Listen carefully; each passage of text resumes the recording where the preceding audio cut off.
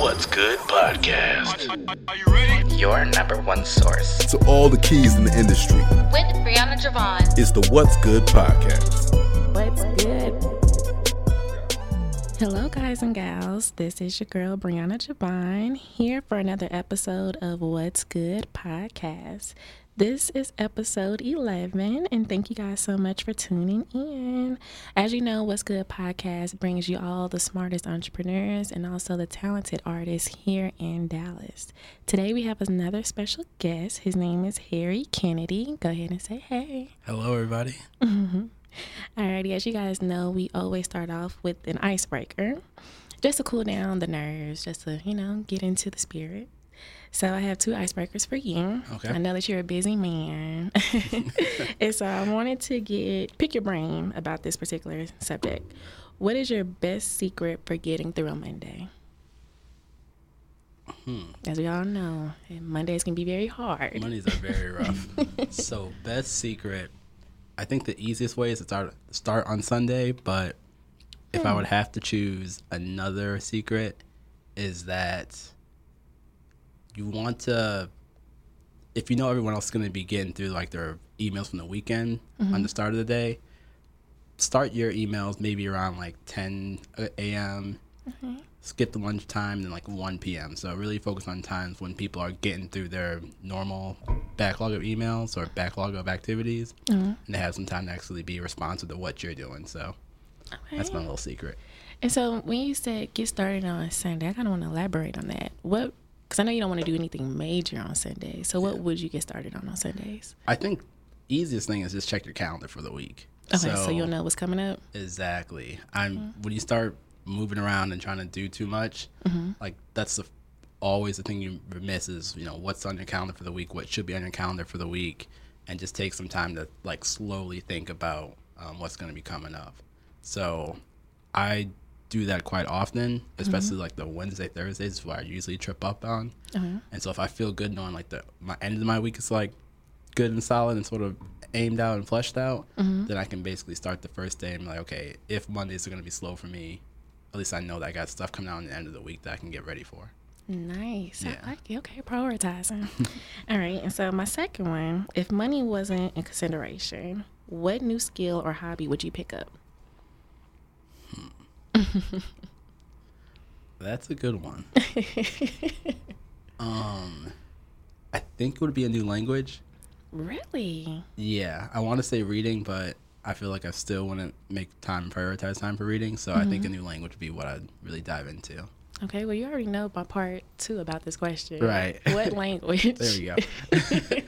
So I'm going to toss up between Chinese and Japanese. Nice. So Mandarin or Japanese. I like it. Yeah. Do you speak any other languages right now? I did French in high school. Okay. I actually kept some of the basic stuff so I can like piece together what people are saying. And then I did like Chinese for Mandarin for about 2 weeks.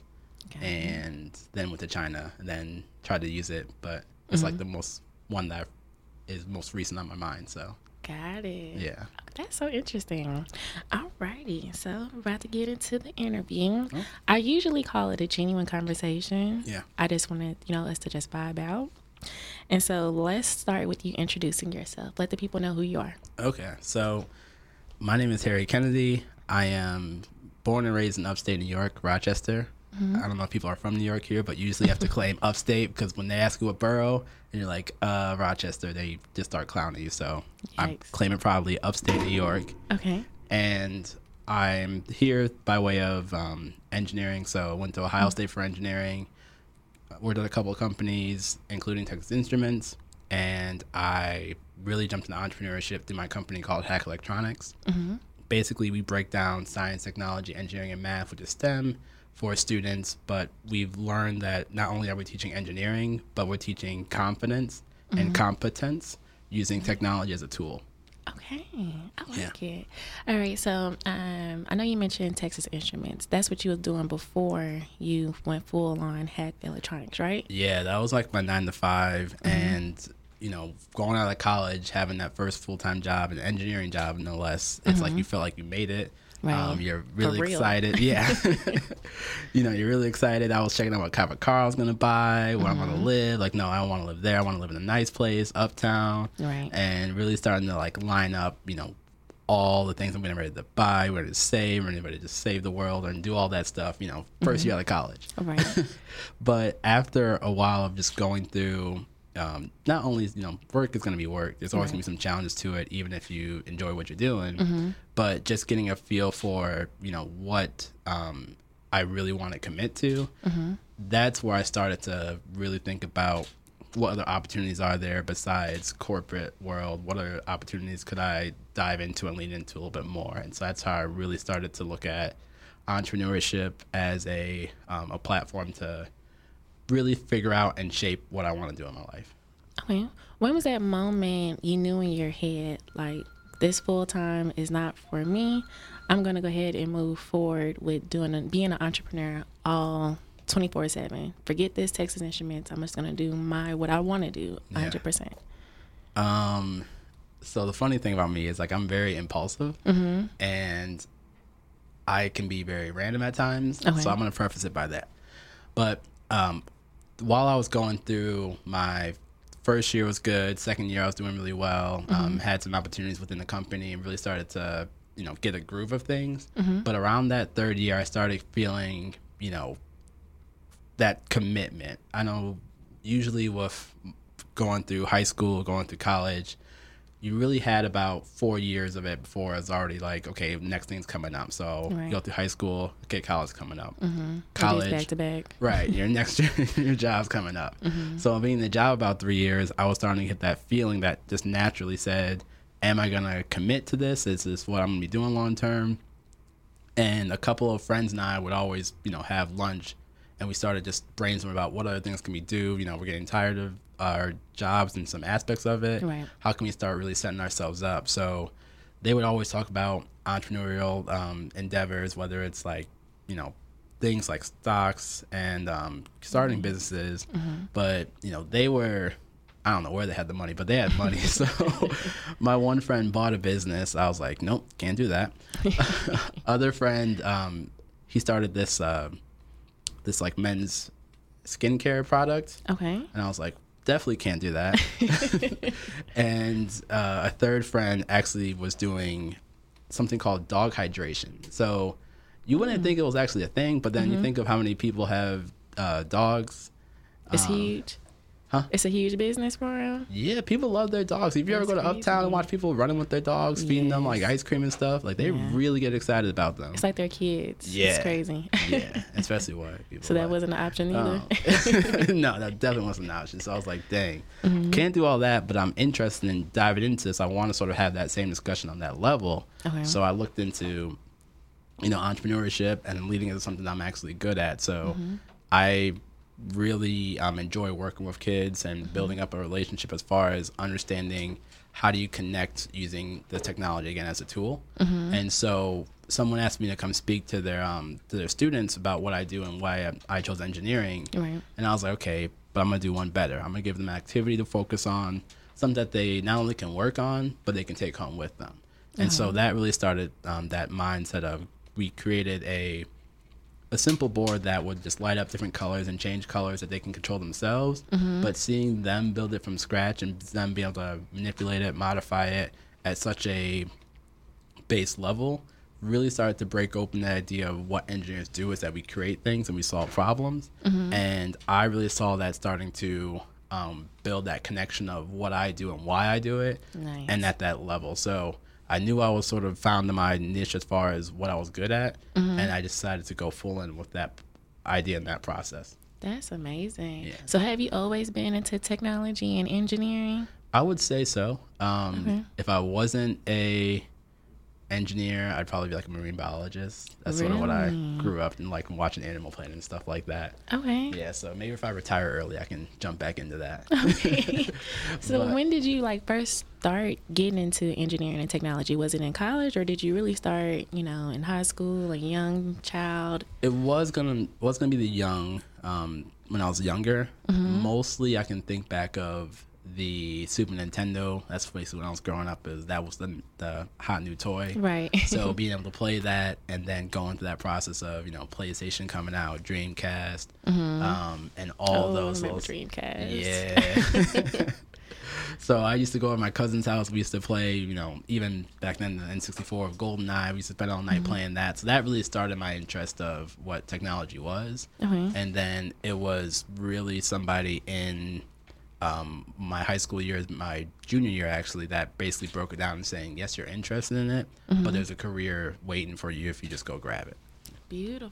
Yeah. Do you still talk to that person that told you that? I definitely thanked them a couple years out of college. I keep up with them on LinkedIn just so I make sure we, Nice. see where he's up to.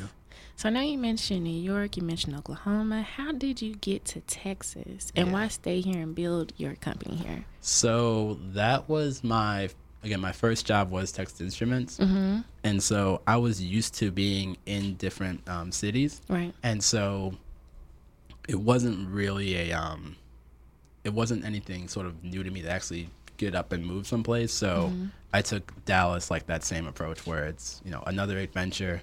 Let's go see what's out here, basically see what's open and make some connections and build connections. And so that's, why I decided to go on in full force into Dallas. Okay, because I was wondering if it was maybe strategic, because I know people sometimes move to Houston for the oil and gas.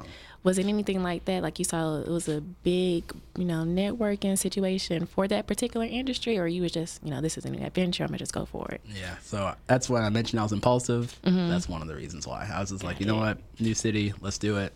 And so we made it happen. Okay.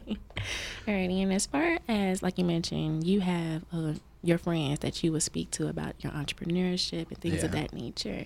Do you guys just go back and forth and just, pick up ideas? Like, how are you getting these ideas, putting them on paper, and executing these ideas? Like, how are you coming up with things? I think what we've done a good job of is really creating a sounding board with each other as far as, everything from I have this idea for a business, what are some challenges you would see, to one of my breaking points is that I went to, so back when I was at TI, maybe like through my second year, I went to Atlanta for like a weekend trip to see some of my cousins, and just seeing so much of that Black excellence, seeing everyone building something, creating something, just going through their journey.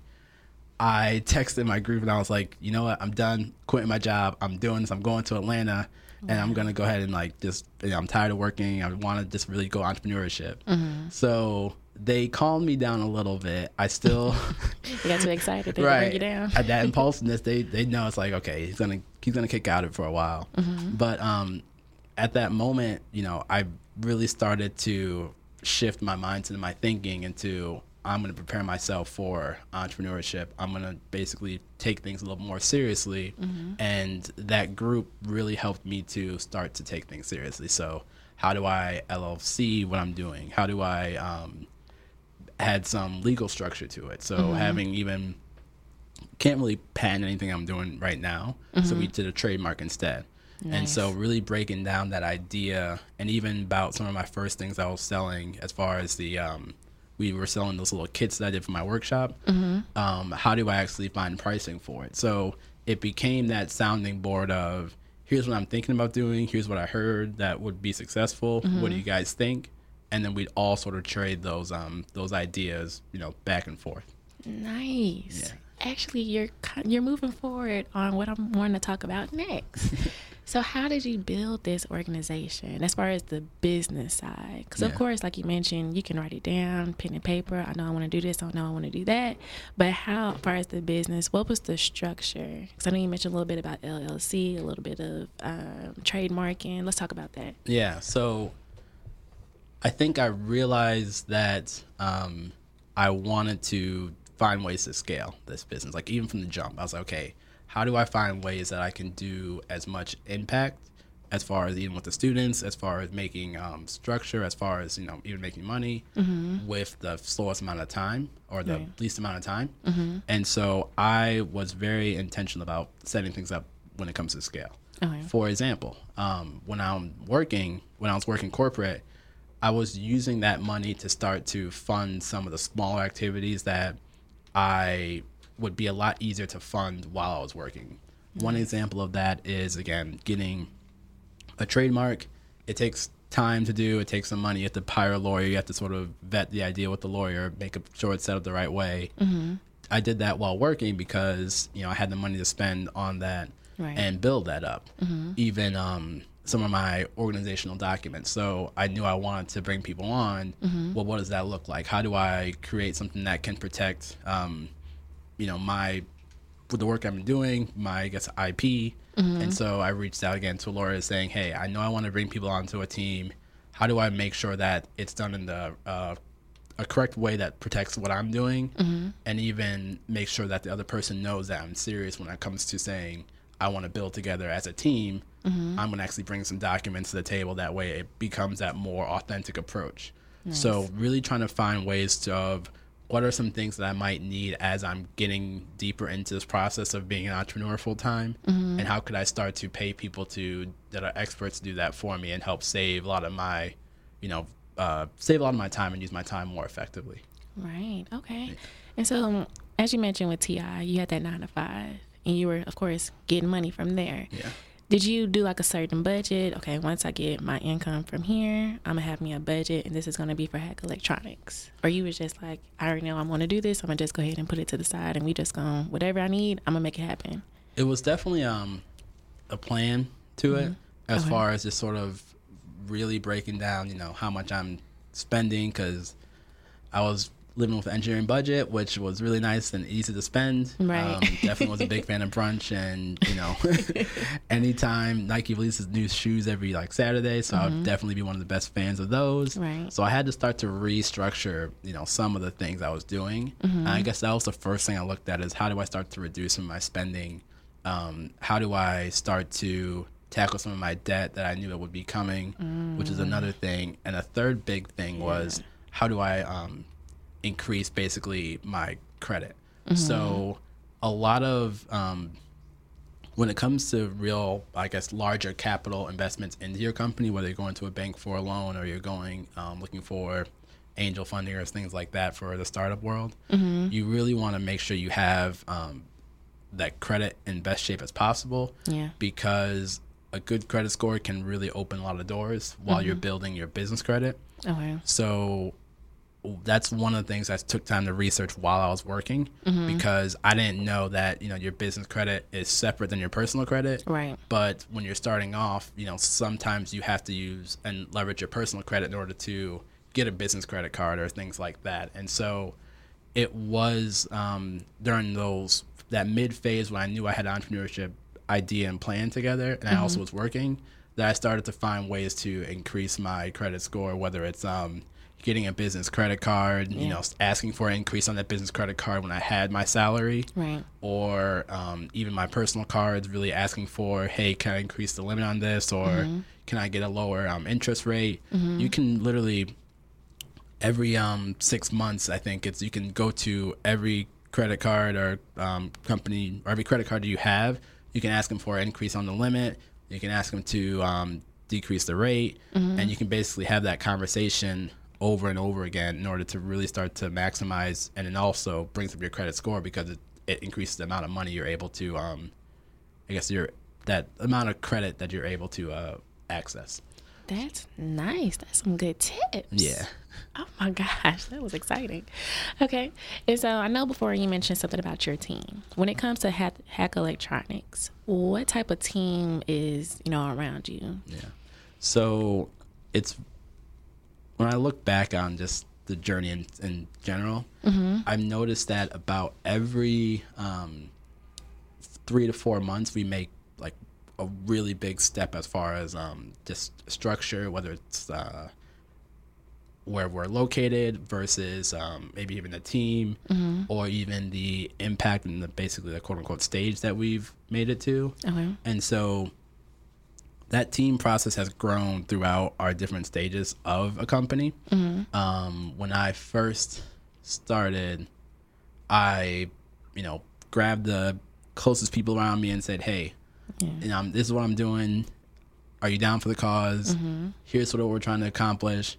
I chose people that I intentionally knew wanted to build something themselves and had an aspiration themselves, and that I knew that they had a strong working style.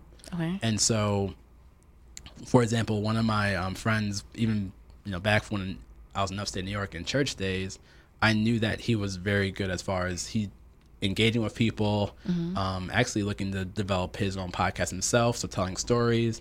And we really connected when talking about Hack Electronics, because I needed someone to help tell us my story, someone to really help understand how do I create that vision, the sort of the imagery when it comes to what I want to accomplish. And so I said, hey Darren, can you help me with Hack Electronics? This will help you accomplish your goal of building your own podcast, and together we can work a lot better. We can learn lessons, and we have that accountability amongst one another. I like that give and take. Exactly. Leveraging the fact that while I was working, I could put some money away to help pay him as he helped with what we were doing, and also that structure of the lawyer making agreements. So when I worked with some of my some more people, I was able to come to him, the first time correct by saying, here's sort of a contract I'm drafting up. Do you think this sort of makes sense? And one special tip is that instead of actually trying to give him an hourly rate of pay, I broke it down into milestones. So I said, hey, here are some things that I want to get accomplished for my business. Hosting a workshop he's in California. So in California, this is basically what this looks like, and if you do that, I'll give you, $500, because I was starting to already shovel away some money. Right. And it helped to identify that, one, I was serious about what I was building. Two, that there is some structure in place, so that way it becomes, it feels more like a job in a way, which also helps to guide him and ourselves working together.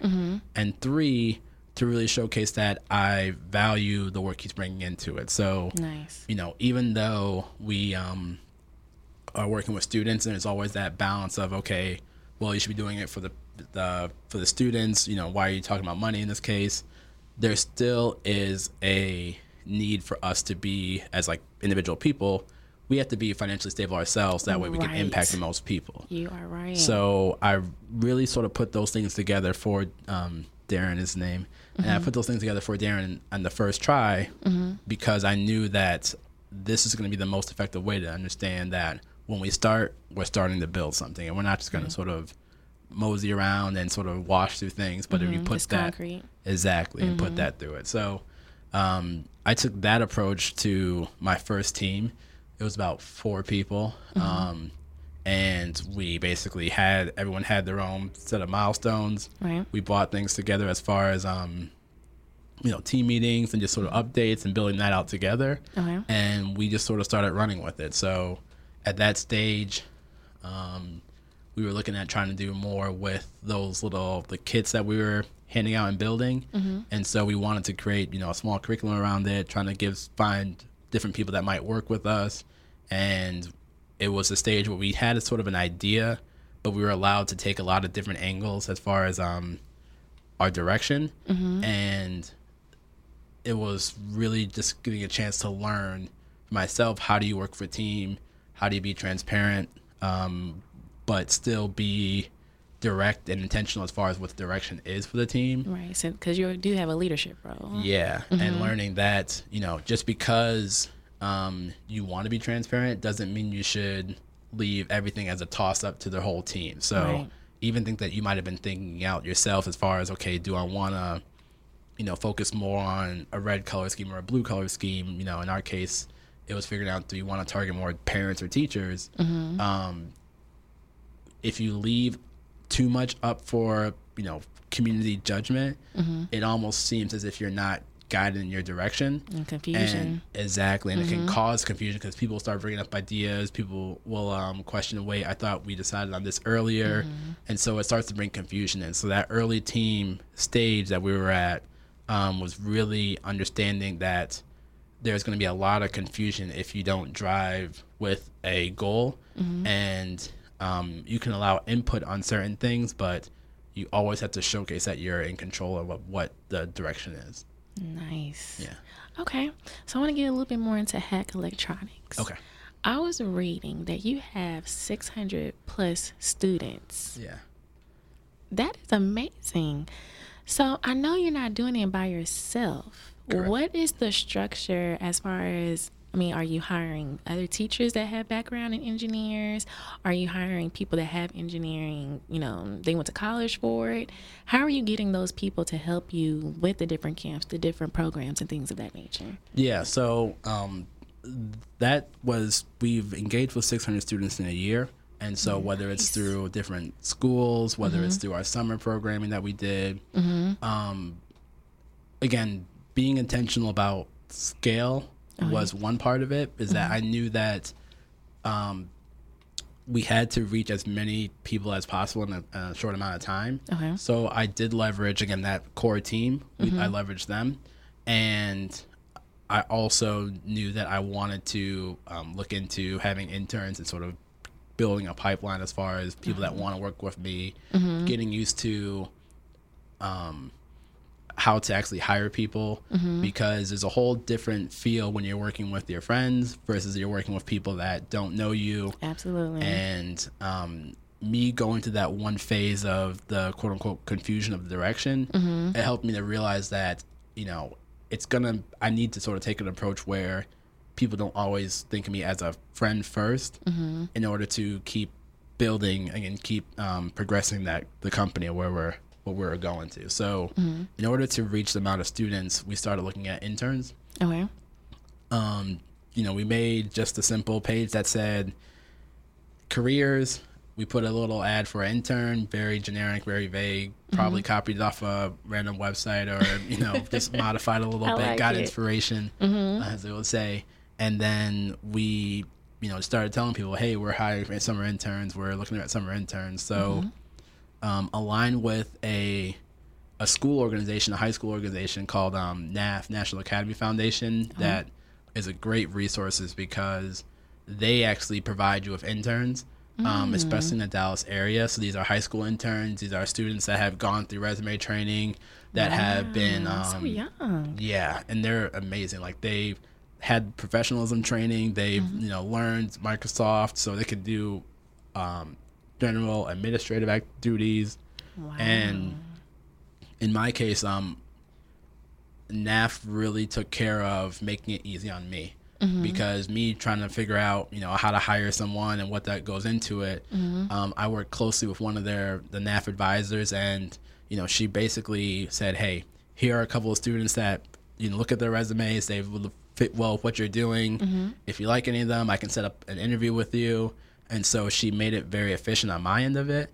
And the student that we interviewed, you know, solid gentleman, interested in engineering, and we built a bond right off that. So NAF not only looked at what type of work I was providing, but also me as an entrepreneur, you know, what I would need and what type of person would be best for the skills that I was looking for. That makes so much sense, because there wouldn't be a reason to send somebody that want to do basketball or something like that. Right. Exactly. So that's good. That was a really good resource. And then also, you know, having that careers page just sort of floating out there. It happened actually pretty recently, but it happened in that the website Indeed.com, they actually picked that from, because I had a careers page, like literally said careers and said intern, and I guess it said teacher or some other keyword. So they picked it from there and pulled it onto their Indeed page. Nice. So it got to the point where at first I was getting like a application. I was like, I didn't apply. I didn't ask for any people for applications. And I remember that I had that on my page. Well, lo and behold, you know, every week I started getting, you know, 1 and then 2. And it's gotten to the point now where every day I get at least 2 to 3 applicants. Wow, interesting. And this is one of those things where I didn't, you know, it's not like I was saying, okay, I need to hire 12 people, but it was more that I wanted to bring someone on, and I was starting to ask for it before I was ready for it, because I knew that when I was ready for it, I can at least, you know, have some people that I would already have vetted out that I know would be good for the company. So makes sense. Using one, that high school NAF to bring up a high school student, and 2, having that careers page on my website, it started to bring and attract people towards me that I could work with and said, hey, it aligns with what I'm trying to do. You guys already have some interest in what we're doing. Mm-hmm. Here's an activity for you to go and engage with these students. Come with me. We'll start building off of it. Mm-hmm. And it went from, just me bringing one person along to then two people. Then we start to split up and divide and conquer. And then you start to have that scale effect of it. That's nice. Yeah. All right. Now I was looking on your website. It's like you guys have a calendar. How do you prepare the calendars? Is it like something 2 months prior, 3 months prior? And how do you figure out what certain activities you're going to do for that particular day? Yeah. So one again, I'm impulsive. So it's usually not, I'm trying to get better with as far as how far out we do events. Mm-hmm. And we're building on that. But a lot of the idea of building a calendar, and I've learned this over time, is realizing that everyone's schedule isn't on my schedule, and they're not always aligned. So I was used to, if you put something up that Monday, be ready to go by Friday type of thing, right? And on a really fast turn time as far as like how trying to get things done, trying to plan things, I realized that that's not the case. Right. And people need time, especially parents, especially schools, to put it out into the universe, to promote it, to get people excited about it, and then for it to be successful. So it's an iterative process as far as we keep trying new things. We keep seeing what's actually successful. Right. We keep trying different methods of sharing information. And then we also leverage, experts that know this better than we know it, or it's better than I know it for sure. So in our case, Geek Plus, shout out, really helped to push what we're doing, and also Wolf Nation, shout out, helped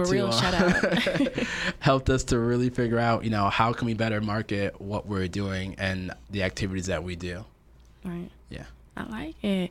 All right. So I had another question because I was looking at your age groups. You have 5 to 8, 9 to 12, 13 to 16. How did you know to put those age groups together? Because I know for me, my head would go racket because their, attention span is real short. Yeah. So how did you know, to put those certain age groups together?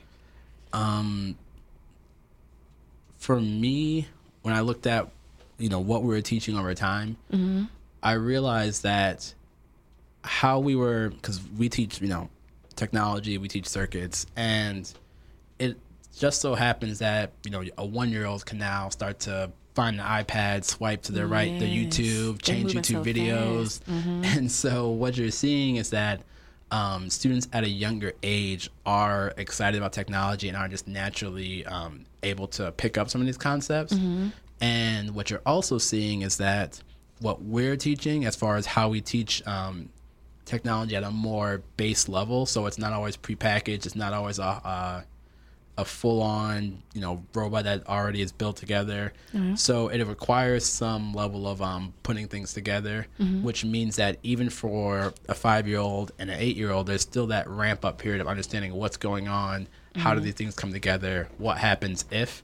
And we were able to really start to leverage that, and it allows us to group those students of different ages together in what we teach. So we started to shift our curriculum to a point where, you have our younger and older students working together, and what we've built off that is a sense of working together. And so that builds that communication, but it also starts to build that community. Okay. And it's been something that I learned as an entrepreneur is that you have to have a community around what you're doing, whether it's your team, whether it's or your target customer. They have to have that sense of community nowadays. And so having, different ages of students, what you're going to see is that our younger students can look up to the older students while they're working on an activity together. Or that our older student can feel that sense of mentorship when they're helping a younger student figure out what they learned. And it becomes to the point where even, we had parents in some of our workshops where that the younger student can help teach the parent as far as like what they put together, or no, move that there. This is where it actually sets up. Nice. And so we're building that sense of community around that learning. Okay. And that's sort of where it dives back into the idea and understanding that we're building that confidence and competence using technology as a tool. Got it. Yeah. So when I was looking over Hack Electronics, to me, it reminded me of a school. So I have to know why. I mean, of course, there's stepping stones. Yeah. Have you ever just thought about building a school in the future? Or am I taking it too far? No. I've had. I really do. Like you got the ages on there, and it's from 5 to 16. I feel like that's intermediate, that's junior high school, and that's also high school. Yeah, it's definitely. We wanted to target as many students as possible because we wanted to make sure that this was understanding that technology is not confined to an age. It's not confined to a certain demographic. It's sort of one of those things that's available to everyone. Right. And so, being intentional about that was why we really opened up the age range of what we do. When it comes to that idea of a school, I think, again, this sort of shows that entrepreneurship isn't perfect. I think that we have to figure out, how do we keep perfecting that community aspect even better before we can even look at building out, like, keeping to move on to it. So I think one of the things that, the listening audience might not know is that we have a storefront. So it's in basically about 10 minutes from downtown Dallas, 506 South Fitzhugh. And we, do workshops out of there on weekends. That's sort of the company side, or like the outward facing sort of messages that we push that way. The entrepreneurship side of it is that storefront has been something that, has been one of the pieces that we can't sort of get to turn, or one of the wheels we can't get to turn yet. And it's really been us trying to figure out what does it take to make a physical location successful. Got it. You're starting to see it more with, malls closing stores. You're starting to see people just shopping on Amazon. Right. Even for us, we're competing against sports all the time. And so we've been really trying to figure out what is it going to take to make a physical space successful. And in that case of bringing people there on a consistent basis, getting them excited to help owning what we are building. Right. And so we've been trying to learn that lesson. So, the school is something that we might have in a distance, but we know that in order to have a school, you also have that sense of community anyways. Right. And so we need to figure out, how do we build community such that we can bring people to a location first? Got it. Yeah. Okay. And so my other question is, when it comes to schools, I know you guys partner a lot with schools. Have you ever thought about maybe selling your curriculum to those schools? So one of the things we saw, like, even though the, engaging 600 students a year was a good feat, because I feel like it's a great resume. Yeah. Well, we noticed that it was exhausting, especially for me, because I'm still doing a lot of that workload. So really making sure that I was trying to be present at so many places has really been a challenge. Okay. So that's one of the things that, I bounced back to my mentor group, my sounding board, and said, hey, I need to hire people. And they said, well, hiring people, while effective, it's very costly. Okay. One, the milestone part was something that we were trying to do to lower costs, but at the same time, we need people. If you're trying to be everywhere, you still need more people, and so it still starts to add up as far as the dollar amount. And the second thing is that when you're having people doing a service and providing a service, there's only so much you can ask them to do without giving them some sort of compensation regularly. True. And I've learned that, and I've sort of really sort of internalized that, because there's so much that other attention, there's so much other things that someone can focus on and spend their time on, that you want to find ways to reassure that you're you're providing, like, you value what they're doing, whether it's either opening up them to new opportunities or, you know, in my case, making sure that they're getting a part of what we're building, so getting some payment to it. And you have to balance that with the fact that you have to do a lot of stuff at a lower price than what you might value. At least I feel I had to, and I took that route. And so I had to sort of, you know, those things always didn't make sense and didn't match up. Long story short is that we use that to realize that in order to really scale this, we're going to have to find ways to make our curriculum accessible to more and more people. Makes sense. So we've been dabbling with a few things. One, trying the idea of doing webinars, trying to do some videos, and trying to make kits that that someone can buy through like Amazon, such that way if there's a customer that we'd like to engage with, but, you know, whether it's time, whether it's, you know, location, we can provide them options to still service with us, but we don't have to spend that time, manpower, and even, you know, money, quite frankly, to be there. And traveling and all that. I like it. Okay. All right. So I know that you guys have certain products that the children work on: drones, 3D printing, robotics. I saw the hack board. Why those particular products and those particular items that you guys work on? Yeah. So the interesting thing about that is I knew that students I wanted something that they'd be excited to get involved with. And I also knew that parents had to be able to understand what we were trying to build too. So that way, if I know I have a student excited about it and the parent can associate with it and can understand that, then, you know, you have an even stronger chance of really getting them to come back to attend another workshop, to tell somebody else at least. True. And so we actually started off saying, you know, if we could make anything we want, what would we build? So me and my core team, you know, even Darren came in there and we started listing things we wanted to build. The one thing that stuck out with us was a cell phone. You know, kids know how to use it. Parents use it way too much. And, you know, it's always something that someone can relate to. So we started off with saying, you know, how in the world do we build a cell phone? Reaching out to different people, different mentors, even having one of my friends who was excellent as far as putting things together. He took a lot of that workload as far as understanding what it took to build it. And we tackled it as a team in order to build a functioning cell phone. So this thing can send text messages, and we really learned that we wanted to provide products that people can associate with and can identify with, as a way to showcase that while we're new and we don't have an established brand, we can provide something that they can associate with and say, hey, we provide that. You know, here's why you should go with us, or here's why you should, in our case, attend one of our workshops. So got it. We had a lot of things. Again, we worked our way to the drones, robotics, and stuff like that. But we started by saying, you know, if we can build a cell phone, we can teach kids what goes into a cell phone, then we can build anything.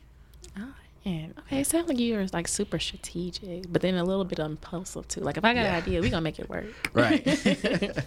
All right. So during this course of you being an entrepreneur, what has been a high moment for you? Like, oh my gosh, that was amazing. This is great.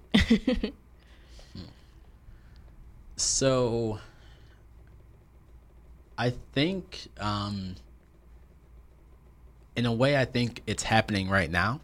Because entrepreneurship at first, it's very bright-eyed and bushy-tailed, saying, hey, I see this guy on Instagram, he just, you know, locked in his first big investment. I'm going to go make a tech company, get investors. Or it's like, hey, this guy quit his job. I can only think of right now the if you're watching TV late at night and the Everest College, that guy's like, you're sitting on your couch, you know, what are you doing? Like, you need to go up and do something. And then nowadays it's common talking about AI. You always can see you talking about AI is the future.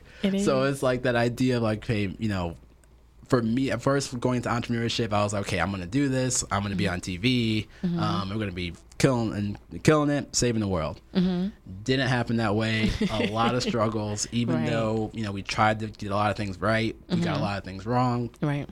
Trial and error. Definitely a lot of trial and error. Definitely a lot of spending to figure that out. Right. And one thing we learned is that even, and more so now, that it takes time to establish a brand, to establish a customer base, to establish that you are competent in what you do, and even to establish that you're going to be there, we're going to be there for a while. And so now it's getting to the point where all of those engagements, all of those students we started to work with and give workshops for, all of the activities that we did at a reduced cost or free, it's starting to come back where, we get phone calls of people asking, hey, I heard of what you guys do, saw you on Instagram, saw your website, can you provide a workshop for us? Or, this would be a great connection for you. So we're getting to the point now where a lot of the things we did a year ago is starting to come back. That's beautiful. One thing in particular that I've noticed is that, for example, in our case, we do contracts with organizations. So if you have like a Girl Scout troop, a Boy Scout troop, or even like a YMCA, even if you have a nonprofit that wants to try to figure out how to incorporate STEM, because there's a lot of grant money through that, they come to us because the first time we did an activity with an organization, we were thinking, okay, it's a customer, we need to start making maybe $1,000 per customer. Not always the case. And I'd say that because I did an event where, I traveled to Chicago for only $500, just did a workshop for a day and traveled back. Yeah. Also it could be considered a waste of time, only for $500. But what you saw and what I saw is that, 2 weeks ago, they reached back out to me and saying, hey, you did such a great job last year. How can we do this again and do even more? Nice. And so it's a bigger opportunity. Exactly. And it's that idea of, upselling, because not only are you now offering, more value and at a higher price, but when you think about it in the grand scheme of things, that customer, it went from being a $500 customer to maybe a $1,000 or $2,000 customer. Yeah. And so, you don't have to get all your money from that person at that moment. You can, get part of it now and then build to get more and more off of it as you provide more value later. Yes. Yeah. Good for you, Harry. That was good. Okay, and so let's talk about one of your low moments that you was like, oh my gosh, this done beat me up. I don't even want to do electronics anymore. I'm done. Yeah. And then how did you get through that moment? Because that can be a little dark sometimes. How did you get through that moment? It was like, no, I know this is my passion. It was given to me and I'm helping people and I'm going to continue to do this. Yeah. So that's deep. So I think the low moment, and this, I usually don't tell this story in this detail, but so the low moment I would say is when a little bit after I first got the storefront, because so while I was, I mentioned as far as building a team, finding people that were interested in some of the things you are, really focused and guided. I've, built sort of a lot of relationships, and I was deciding to figure out, okay, I know I'm going to go on this full time. So at that point, my first summer was ending, and I was able to find the person I was like a partner I was able to work with, and sort of we were doing some similar things, working together, and we had a good working relationship. But when as the summer was going, we were looking at saying, okay, how do we do this throughout the year? What type of programming can we offer? And so we brought up the idea of having a storefront. And it was like, okay, we're interested in doing that. So it's going to be first where they would have the location. I would sort of help out and provide some programming to it and like have a little office in there. It's almost like co-working. And so at that point, I was looking at co-working as well, too, as an option. And so we were like, okay, got it, plan, let's go for it. Come a couple of weeks later, ran into some issues. We're like, okay, well, that person can no longer, own the storefront. Maybe we can just sort of both own it together. I was like, little bit more, but we'll do it. And then a little more time goes on, gets to the situation where that person can't put the lease in their name. So they're like, okay, well, they'll work with me, they'll work under me. It'll put it under sort of, I'll sort of have an idea, okay, let's scale. Let's have a person under me that's really solid, and I'll take the lease on and we'll run with it. So that happens. I signed the lease, and like slowly after that, just things started changing. It just felt like our working chemistry wasn't really building. Oh, and wow. Yeah, and sort of you got a chance to feel like so I got a chance to sort of see what it looked like when people aren't always making all the decisions, and you had to sort of say no, like, this is the decision of where we're going to. Right. And in that time, I was still getting used to trying to do like decisions by committee, and so I was sort of starting to shift into me to making decisions and me sort of guiding a lot of that. Right. So as I was starting to take more of those decisions, it started to have an impact on our working relationship with myself and the partner owning the storefront together. And after like a month, they just said deuces and they dipped out. Are you serious? Yeah. And just left you? Yeah, left, went to a competitor. And so like a lot of the variables that I thought I could push as far as having the physical storefront, a lot of my plan just went out the door with it. So did he take your ideas and everything over there to that competition? That's so shameful. I'm so sorry about that. That's crazy, but you still here though. Exactly. So how I got to that moment, because at first it was like, it didn't really click. So I was like, okay, whatever, we'll keep moving. Right. And then it was like a couple of weeks went by. I was like, okay, so we got the storefront and I have no idea what to do. Still not fully finished out. And so luckily in that case, my, again, that sounding board, sort of we had this sit down discussion and they helped sort of guide me and say, okay, if you're going to make this work, this is sort of what goes into it. This is what you have to aim for. These are some of the steps you have to do, and they help really me to put together a plan in place to help guide it, help put it to structure. And so that is really sort of what started to get me out of it, because it was a realization that even though I like made, I guess, a bad choice, they were there to help support me. That's so good. Yeah. That's why it's always good to have a support system. Exactly. Wow. And they made it known that I made a bad choice, though. Like, they have to let you know so it could be a learning lesson. Exactly. Like, one of the examples is that I had a happy hour where I was like bringing up the idea. I was like, hey guys, I think I'm going to take on this storefront. And one of the dudes, like, literally after a while, he knew I wasn't paying, like, I wasn't going to listen to their advice. So he just walked up and walked out. He's like, I'm done. I'm about to leave. So I was like, right. He just walked out. I'm like, oh, okay.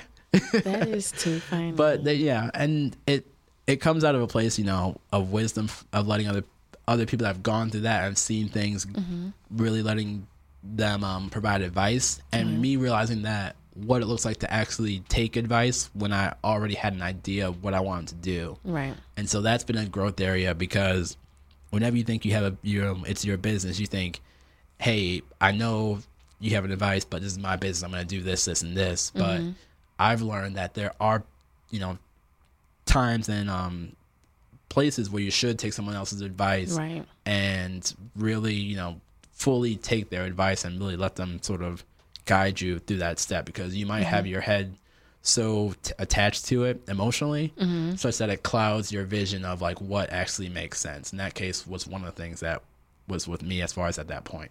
Had to bring you down a little bit. Exactly. Alrighty, so I have this one segment. It's called One Free Advice.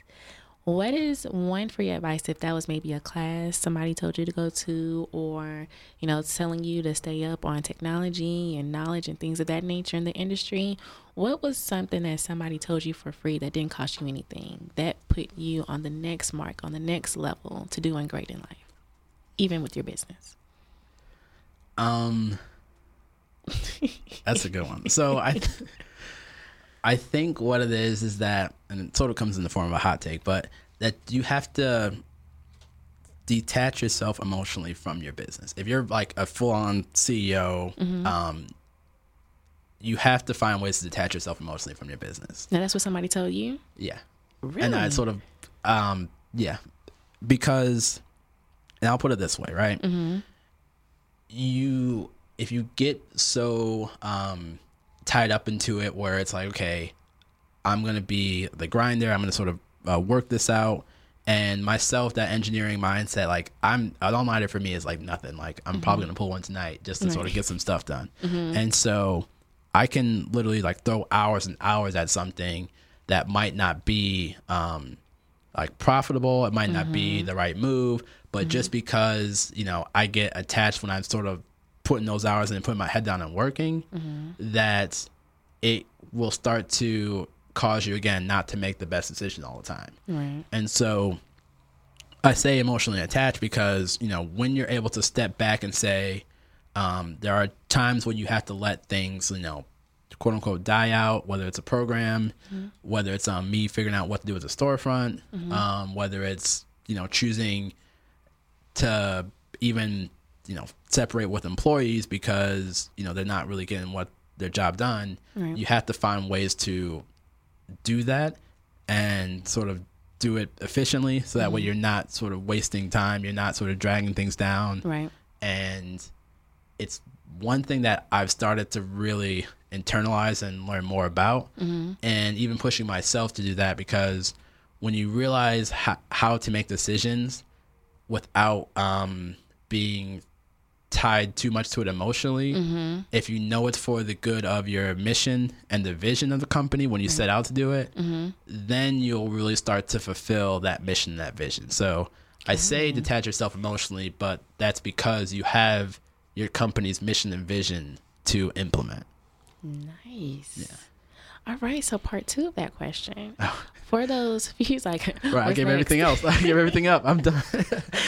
So, I mean, what would you give back to someone that's like, oh my gosh, I want to, you know, be an entrepreneur. I want to start a business. What would you give back to them? I'd give them an unpaid internship at Hack Electronics. They can learn on the fly. Okay. But, I think that's good though. Where can they sign up? Give that information. Oh, definitely. So if you look up HAK, then Dallas on Google. So Hack Electronics is the name, the website, and that's the social media. But electronics might be a hard word to spell if you're just sort of getting into technology. You know, we're gonna work your way up to building that technology and developing that skill to work with that. But Hack Electronics is the website, the social media. Reaching out to there, I usually finds its way back to me. If not, you know, if you want to sort of type it on your phone while you're driving, HAK Dallas, Google it, it'll pop up with us. It does. Yeah. It does. But that's probably one of the fastest way to, you know, reach out to me. And a caveat, I guess another story with that, but if you're reaching out to someone and trying to ask for advice, I want to loop back to that later, but if you're reaching out to someone and trying to ask for advice, make sure you know like what you can offer, and make sure you can make it easy on the person that you're trying to work with. Okay. That's been my most efficient way of working with mentors and people that guide me. And I guess I'll use this as what I would give back, is that sort of understanding of how to work with a mentor. Okay. Yeah. Nice. Okay, so let's talk about your upcoming events, your summer camps. What do we got going on next for Hack Electronics? Sure. So when we look at the students, or I guess if you're a parent listening to this, if your student is ages, again, we talk 5 to 16 is where most of our programming is. Even we have some classes for students in college as well too, with a couple of colleges that we partner with. But if you have a student in that age range, realize that technology is one of the most efficient ways to help generate wealth and, you know, change your situation. Average salary out of college is about $65,000. Wow. And so if you think about, you know, every week getting $1,000, that's basically what you can go from with just 4 years of college. So, you know, find ways to, even if it's getting scholarships or getting into a, you know, maybe a more college with a better reputation, but taking a little bit of debt. I'm not saying pay the whole thing, but find ways to get your student into college, into technology. Yeah. Use Hack Electronics to help you build that step and that stepping stone and build that guidance through it. Because we offer programming that is going to teach your student what it takes to be an engineer, both the mindset and also the more technical skills. So we touch on math, we touch on our science, touch on technology, but through that whole process, we're still making it fun. We're making it sort of student owned, and we're making it to a point where we're focused on developing products. So again, I mentioned, we built a cell phone. Like, we know how to build products. So if your student is, playing with their alarm clock and said, hey, I want to fix this, I want to make it better, bring them to Hack Electronics. If your student is always playing Fortnite, bring them to Hack Electronics. Let us showcase to them how to build the actual game remote and actually modify that. There are people that literally modify these controllers and make thousands, if not millions of dollars on that. Wow. And so that's not a little chump change, y'all. Not at all. Well, you think about it, even gaming is such a big thing. And if if ESPN's playing gaming competitions on TV, you don't have to be the gamer. You don't have to be that, all-star. Why not be the person that sells them a better game controller? Yes. There are not enough people building actual products, and that's really the wave of where you can really make some serious money. So it's that idea of, if you're interested in technology, if you're interested in building something, if you're interested in entrepreneurship, if you're interested in just finding ways to build cool shit, to be honest, come to Hack Electronics, because we focus and we love to build stuff, and we can do that through our Saturday classes. So on Saturdays from 10 to noon, we have our STEM Saturday.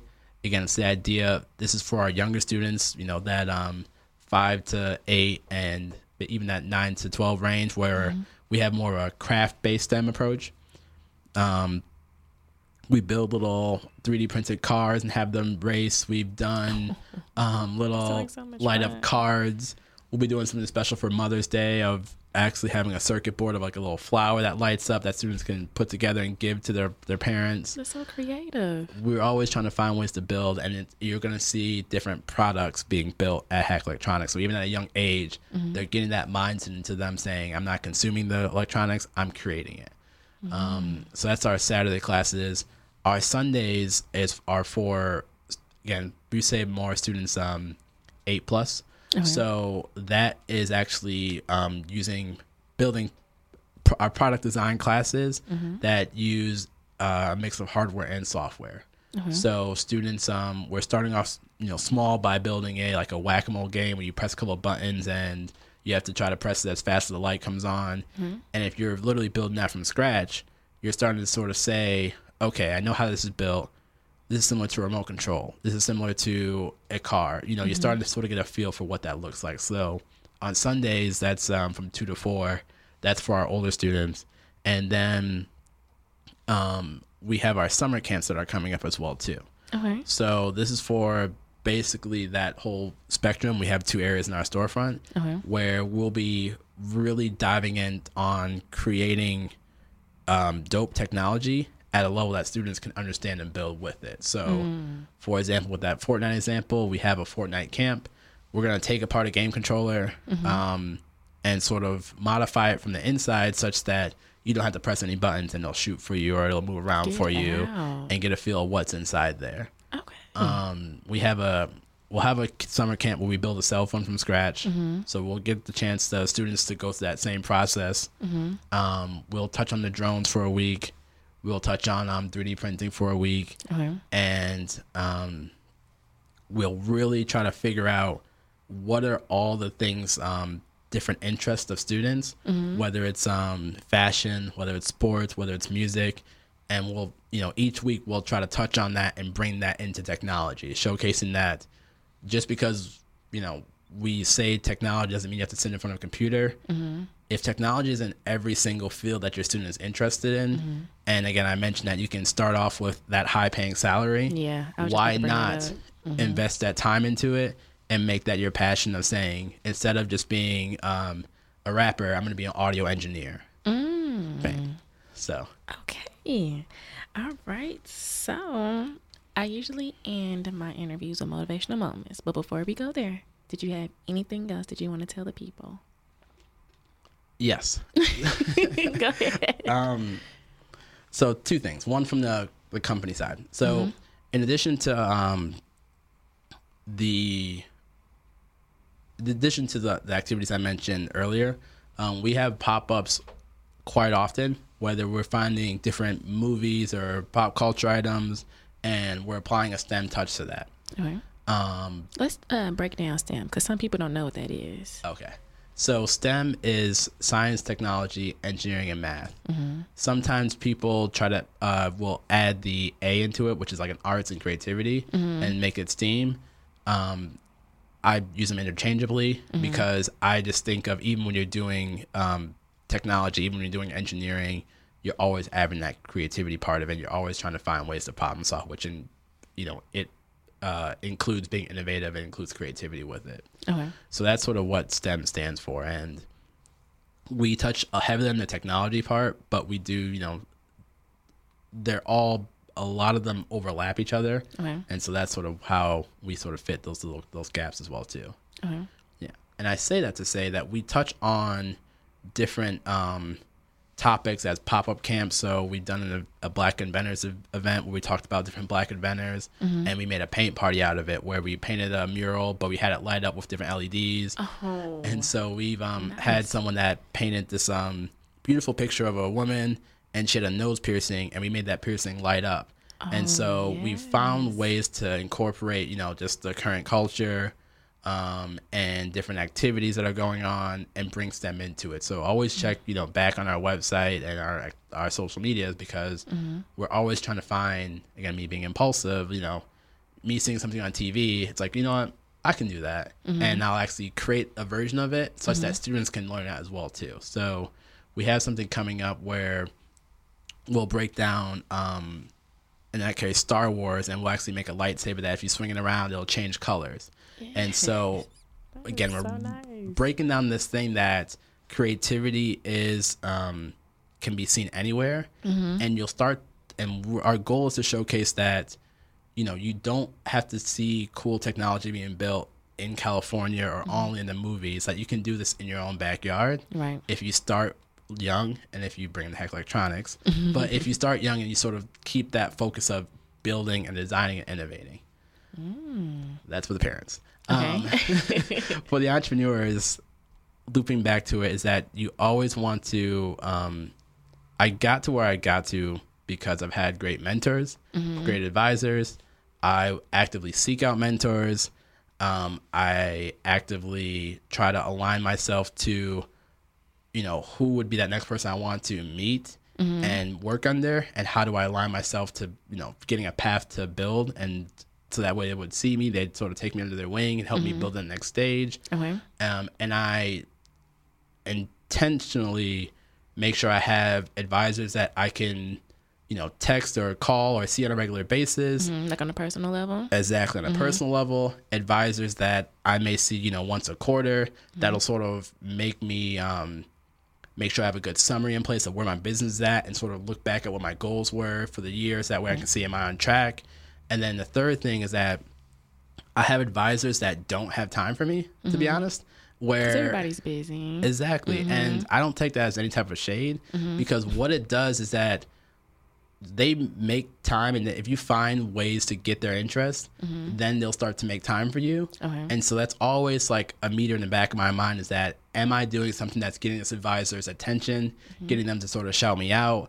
And I always try to see, okay, what is my next milestone that's going to get that advisor's attention? Because it teaches me that I need to keep finding ways to make bigger jumps and bigger steps, or make bigger splashes of what I'm doing, such that when they say, hey, I saw that, good job, then I can like, okay, thanks. Can I meet with you for a little five or 10 minutes? Right. And so they really are able to provide that wisdom. And at the same time, I'm always making sure that I am aligning myself to say, okay, can I make a bigger impact that will get, that'll reach into, the ripples will reach out to some of the advisors that are more advanced, quote unquote, Right. or at a different stage in life that I aspire to be at. Because you always, as far as mentors, I know for me, I would want to, look up to someone that, okay, I do want to be where they are in the future. I don't want to, nothing against somebody that's already on my level, because you can learn, with the next person, but you can learn so much more from you looking at their pathway, how they got to where they are, learning from their mistakes, and then applying, their knowledge to what you're doing so you can move forward with them. Exactly. So I like that. Yeah. Like I used to want mentors at my level to do more operational brainstorming. And then strategic, I used mentors that I aspire to be and saying, here's what I have. Am I on the right track strategically? Right. Yeah. Okay, Aaron, you got some more? That was good. I have a couple of things. Okay. I've learned a lot. Did you want to say anything else? This is your floor. I was going to say, I got a whole list of rants and things like that, but last thing. Last thing. It's okay. I'm good. So,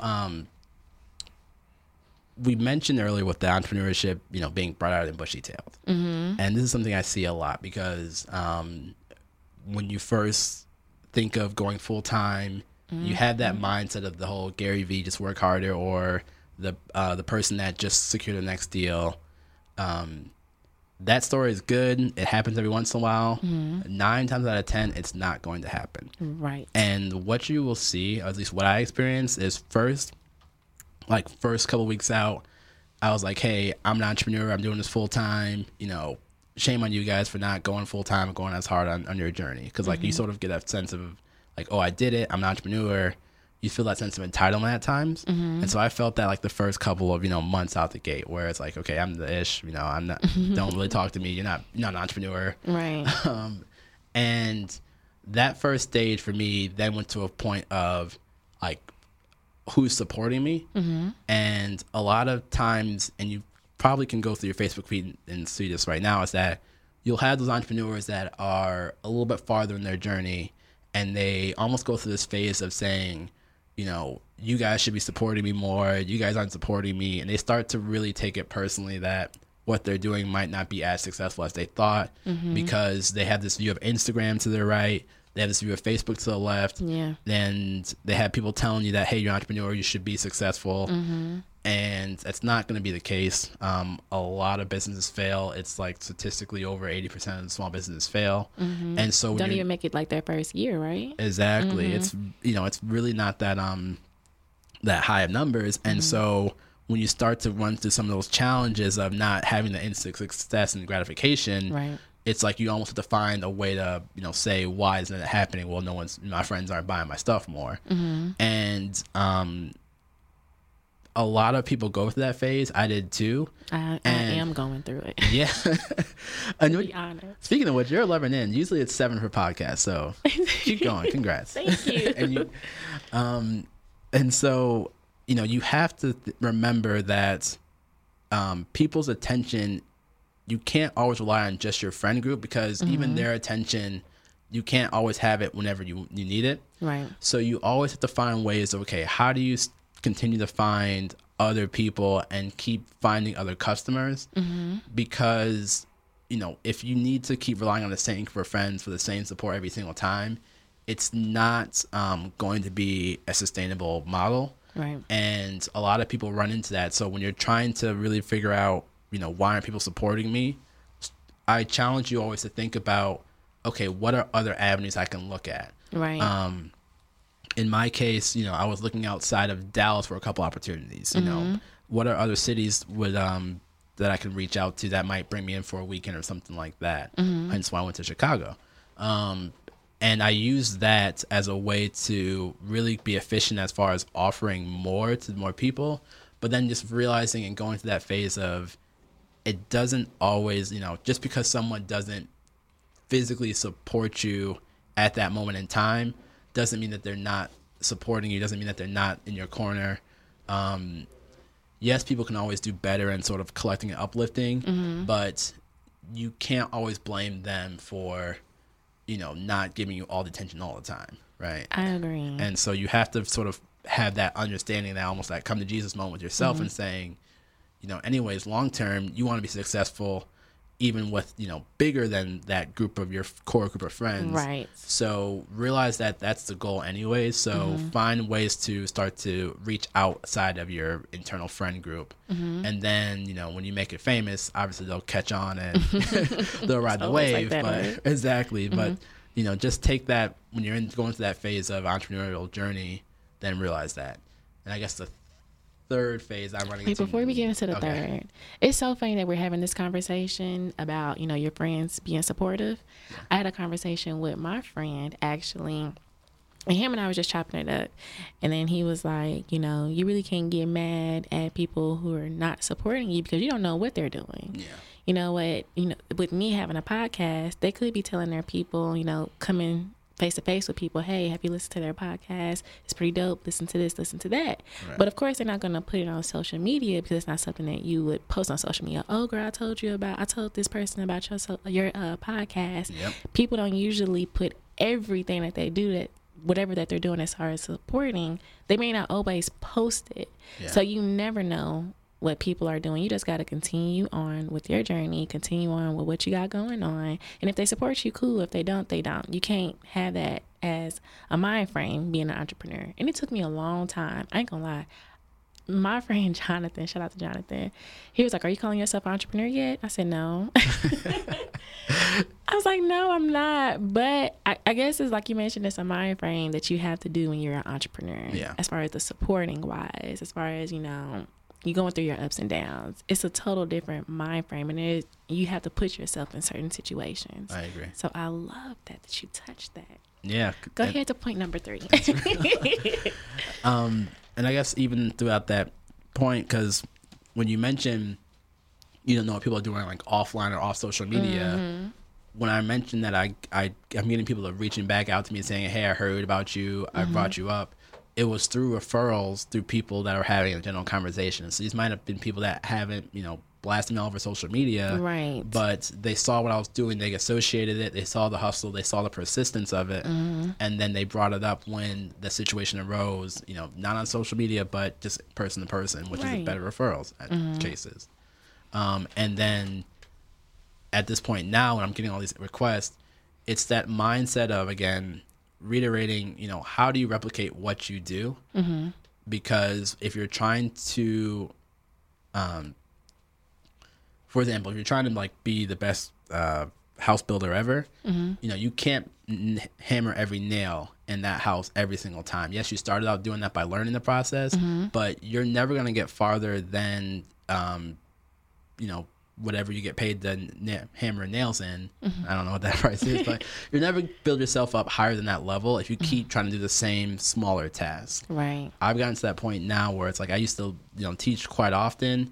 I really don't even teach anymore because I have to let other people do that so I can start doing more as far as building sales or building strategies or building systems in place. So putting yourself in uncomfortable situations. Right. So get a feel or understand, when you get to the point of seeing success and seeing things that are building over time, how do you replicate that model where you're not always the person to do every little thing?